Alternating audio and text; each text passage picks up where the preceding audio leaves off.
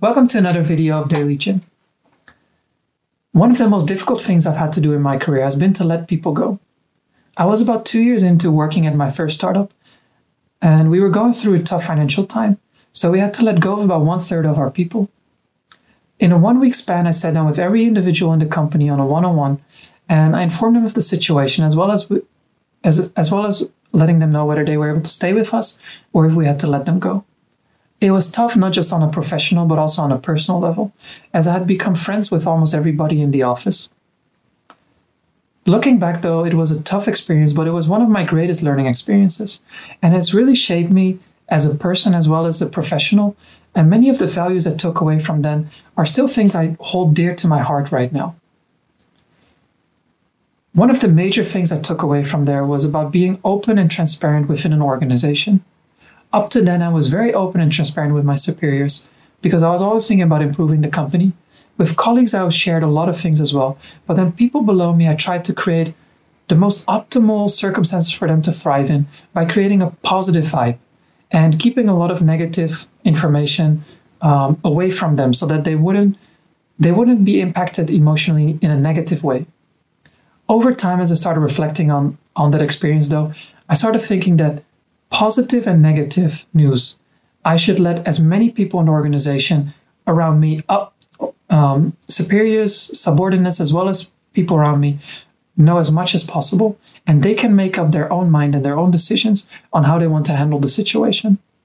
From a company's point of view, I think there are a lot of merits about being open and transparent as well. Of course, as a manager, it builds trust with the people because people start thinking that you're not holding anything back from them, which from their side opens up a lot of information as well towards you. So you start being better informed and able to make better informed decisions. But when I think about a cultural fit with the company and knowing whether we should let a person go or keep them, being transparent with positive and negative news can be a boon as well. If we're giving negative information to people that are subordinates, think about it this way. At that point, you will start to be able to tell whether they are a good fit for the culture or not. Because if a person starts viewing a negative situation as a moment to challenge themselves, as a moment for the company to develop and grow, as a moment for themselves to learn some new skills or develop, isn't that the kind of spirit that you want? But compare that to somebody who takes it very negatively, who starts worrying whether he or she will be out of a job, whether he or she should be looking for something else. And it takes away some of their focus and energy that they could be spending on working towards the company's goals.